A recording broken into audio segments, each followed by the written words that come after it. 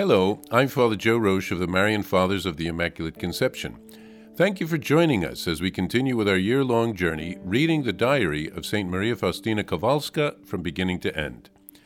Today we have a letter from Father Sopoćko to St. Faustina from April of 1937.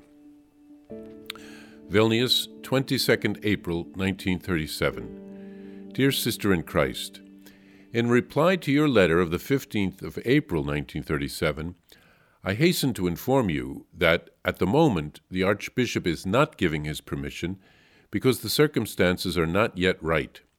He asked me to write that if such is the will of God, then divine providence will bring about suitable circumstances and no obstacles will be able to thwart God's plans, and then permission is likely to be granted.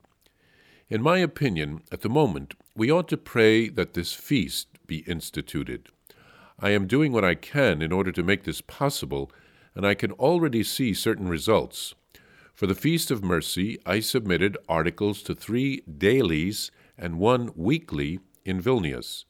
Moreover, I published a separate article entitled The Idea of God's Mercy in the Liturgy in the liturgical magazine Mysterium Christi, and closing it at the same time the published pamphlets with the image.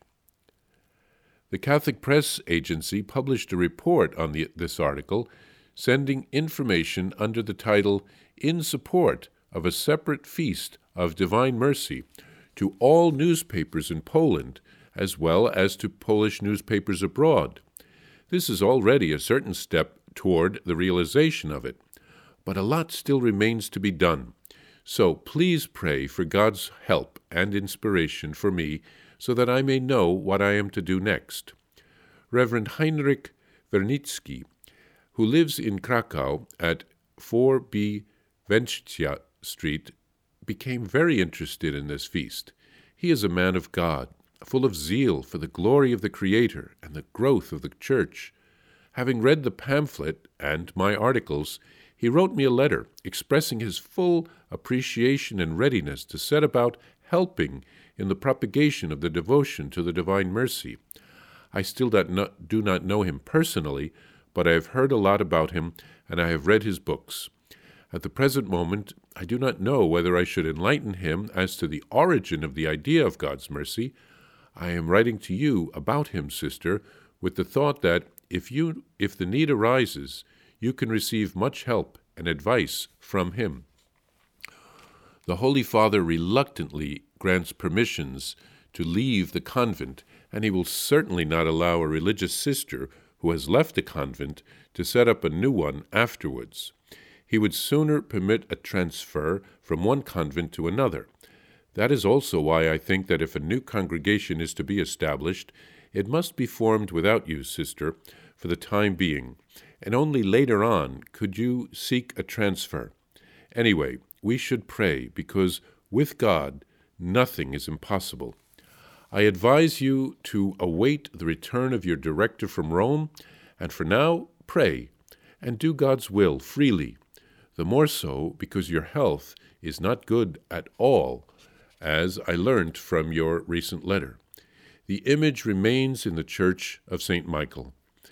Closing this letter, I wish you good health, sister, and every possible divine blessing.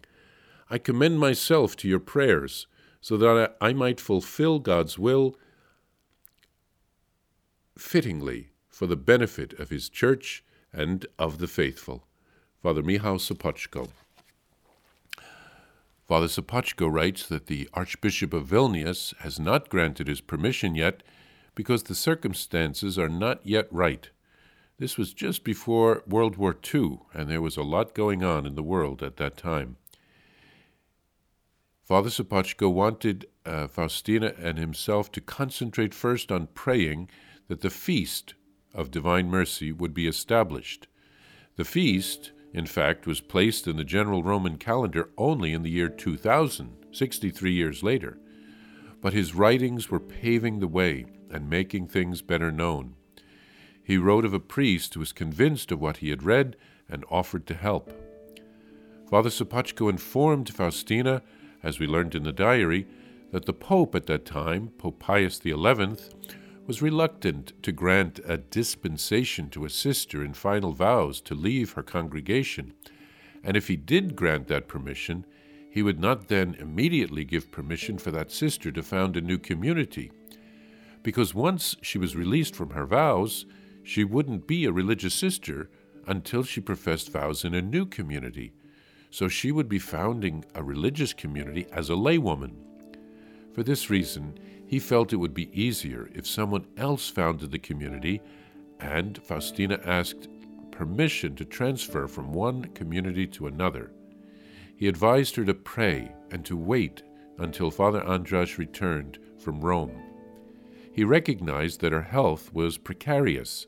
Even though God had given her strength, it was not clear that it would last for years to come. In fact, she died about a year and a half later.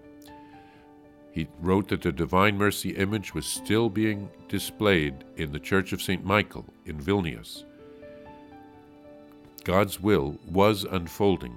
He advised Faustina to have patience.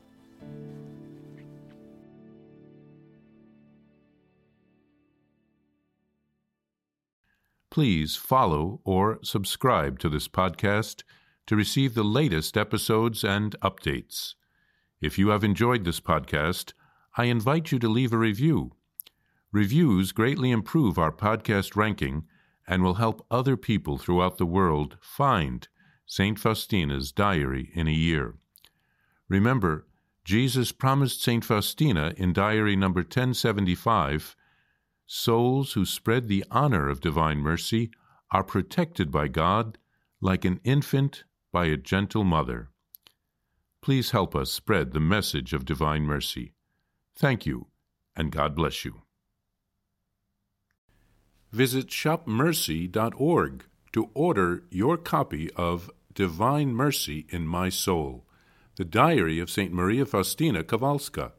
It's available in print in English, Spanish, and Polish, and in English as an e-book, available now on shopmercy.org. Are you enjoying this podcast? I invite you to listen to more shows brought to you by the Marian Fathers of the Immaculate Conception. Join us daily for enriching spiritual content, which will help you on your journey with Jesus Christ. Simply visit DivineMercyPlus.org for a complete list of our shows. That's DivineMercyPlus.org.